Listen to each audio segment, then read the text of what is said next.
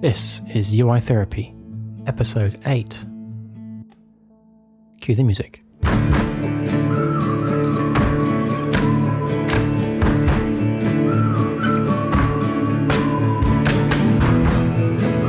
Welcome to the UI Therapy Podcast. My name is Jake Hopking, and I'm a user interface design and development expert, online user experience consultant, digital product designer, and I'm also a keen photographer and complete coffee addict. Each week, you're going to learn actionable strategies, mindsets, tips, and tricks that will help you take the guesswork and confusion out of designing and building beautiful and intuitive user interfaces. This podcast is your secret weapon in cutting through the paralysis of tooling, framework, and methodology analysis.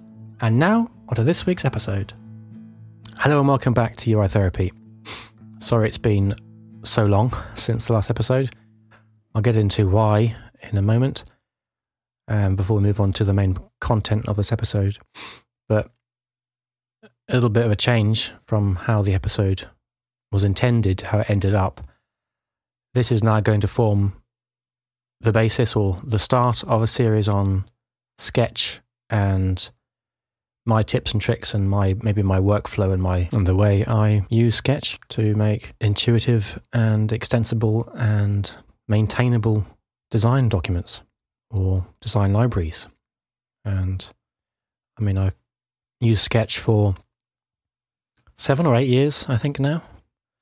And I've built some pretty complicated and pretty extensive style guides and design systems within it. I mean, I know we have dedicated tools and services now to help maintain and help create design systems, but I've been doing this stuff inside Sketch for years. So it's my default, my go-to for all design when it comes to web and mobile and that kind of thing. So yeah, I hope you find this series useful. And if there's anything you want me to cover, I'm happy to create an episode on it if it deserves an episode. So just with that in mind, there's a few minutes of me talking about why there's been a month gap in the scheduling, the episodes, and then I'll get into symbols in Sketch. But bear in mind that when I recorded it, I had intended to talk about many aspects of Sketch. So there may be some references to other parts or upcoming parts or that kind of thing. But actually just realize it at the outset that this episode is purely focused on symbols. I just thought I'd give you, my listeners, a bit of an update on basically why there's been no episodes for the last, I think maybe for the last month or the last 3 weeks at least. I'm not going to go into any great depth about why, but suffice to say that my daughter was quite unwell for a while, and we had to go into hospital for a couple of weeks, and yeah, it was pretty intense time, pretty stressful, to say the least. She was rushed to hospital 3 weeks ago, or almost 4 weeks ago now, and then we were transferred over to Great Ormond Street Hospital. I'd like to thank the amazing staff and the really splendid care we received at Great Ormond Street Hospital. It really was remarkable service, and yeah, I mean, Great Ormond Street is certainly a jewel in the crown of the NHS. It's what the NHS can be. I think it's an amazing institution. Anyway, but yeah, just sort of give you guys an update on why I've been away. And then when we got back, I took a week of kind of relaxing or trying to adjust back to normality. And, my wife and I have been slowly getting back to normality. But anyway, yeah, my daughter's perfectly healthy and fine and doing really well. So it's all good, and yeah, all good. Hopefully nothing like that happens again. So just to ease back into this podcasting stuff into these episodes. I'm going to do quite a simple one this week just to get me back into the flow. But here are a few kind of tips that I recommend that you follow for your use of Sketch. Number 1, symbols. It's one of the most useful and probably most widely known features of Sketch, but probably one of the most underutilized aspects or features of it. It really is a very powerful way of organizing your assets and your design components inside your Sketch document. But a lot of the time, people don't bother to use it. And as an example, I recently worked on a short contract, which was a bit of a UX, UI and React development. And they had outsourced to a designer and also outsourced to a dev company, separate design and dev entities. And I had to do some new user flows, new user journeys, some new design, new part of the website which needed to have some decent UI design as part of that process. And the design document which I had to use was, I try not to swear on this podcast, but sometimes I think it's necessary. It was a fucking abomination. It was just utter shit, utter garbage. And I've got a very fast machine, and just switching between designs in this document would slow my computer down by a notable amount. It would take 1 or 2 seconds just to be able to then use or interact with the design. And then, copying and pasting was equally painful. So I had to recreate the design from scratch in a new document and then follow proper build or proper organization or proper conventions or standards inside Sketch to have a fucking workable document. Obviously, that was a waste of time. And I mean, I'm not going to name and shame, but if the person is listening to this podcast, chances are very slim.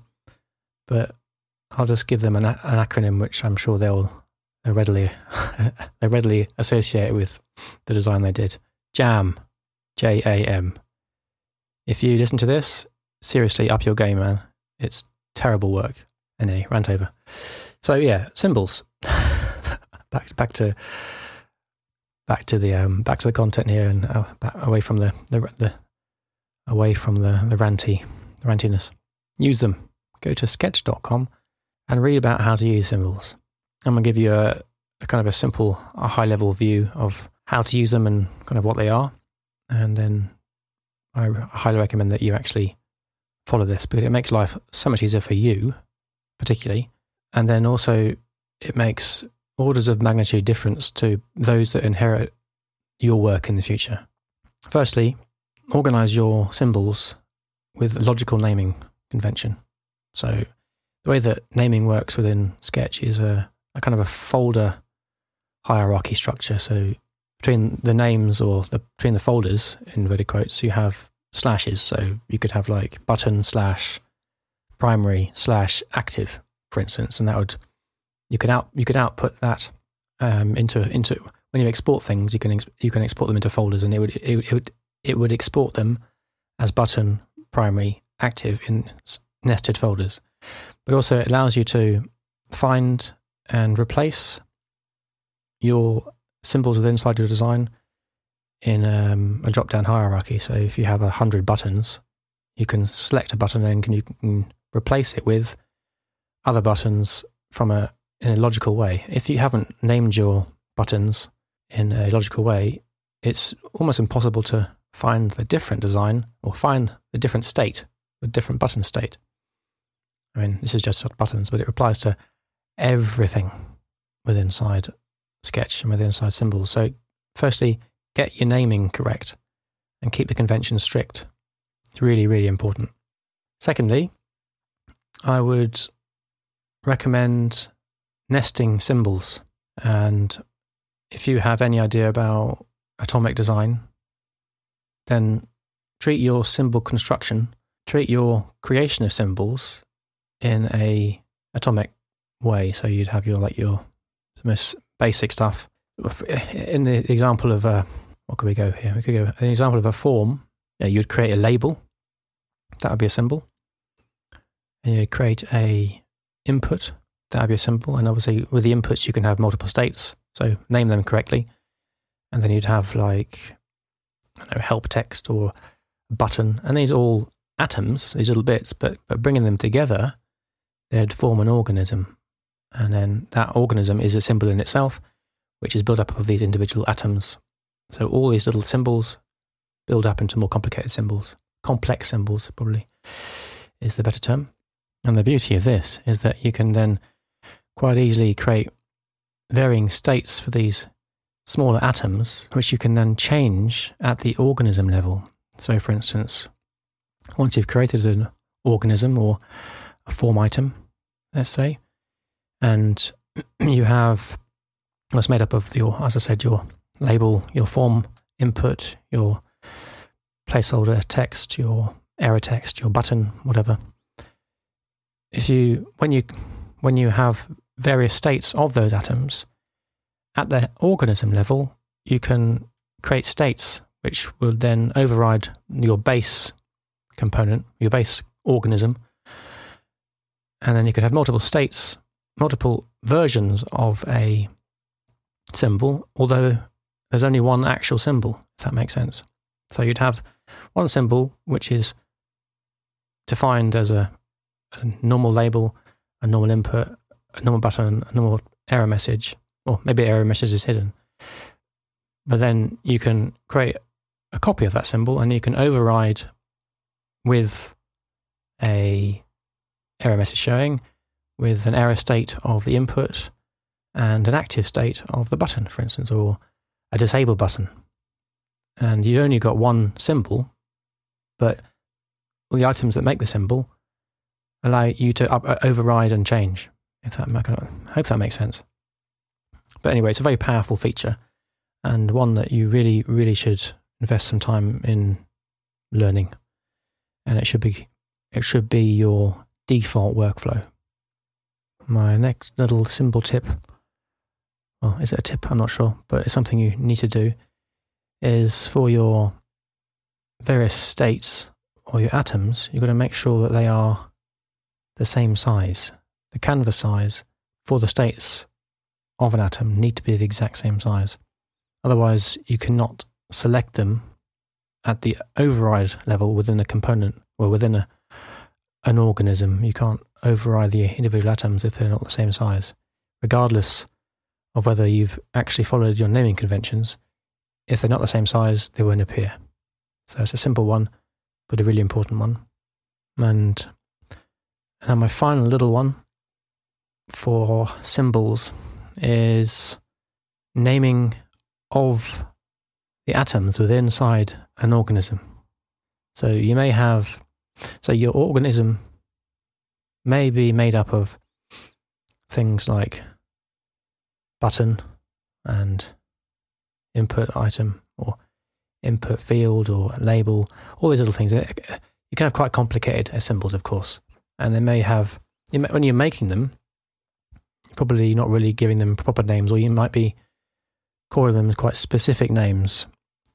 So instead of saying title, you might call it name, or instead of saying input, you might call it name input. I don't know. It could be anything like that. But when you're actually creating a symbol which you plan to use in a kind of more dynamic way, you need to make sure that when you have created that symbol, you rename the atoms within inside it generic names, just because then it's easier to understand what you are changing when you are creating states of a component or of a symbol. I hope that makes sense. It's kind of hard to explain things sometimes through audio, isn't it? You need a picture. But I think that makes sense. Another little tip when it comes to symbols. I can't believe I've spent quite so long on symbols, and I was actually planning to cover 5 or 6 topics around Sketch, but actually symbols is such an important one. I think there's a lot to cover here, so actually I'll come back to other aspects of Sketch in future episodes. This could probably form part of a little series on Sketch, actually. I think it's probably more useful rather than trying to cram a bunch of stuff into one. Let's make this more of a deep dive.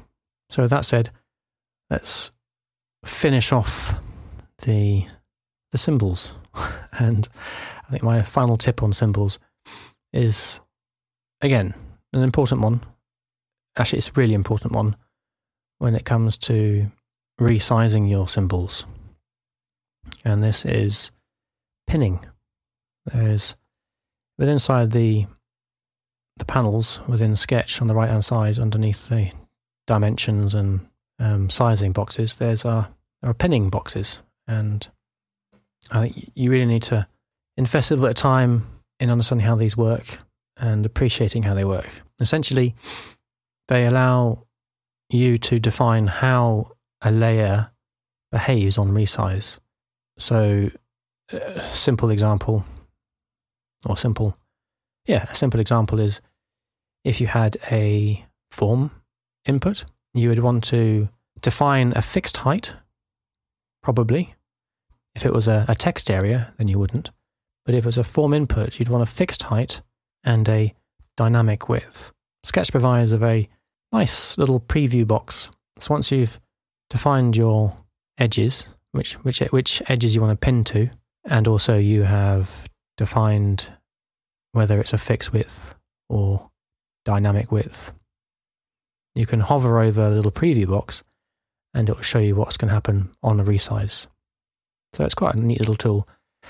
And this stuff is really important to get right, because when you are creating forms or creating anything, I keep referring back to forms because it's something that I actually use quite a lot.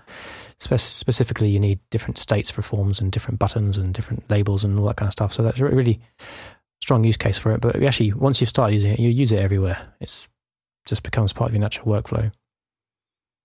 And another little side aspect of alignment and fixing and pinning and stuff is actually when you come to create your symbol, and in the pop-up that pops up before you save the name of the symbol, there is a drop-down which is called alignment. And you need to get this right as well. So you need to play around with it. But essentially it is when, if you are stacking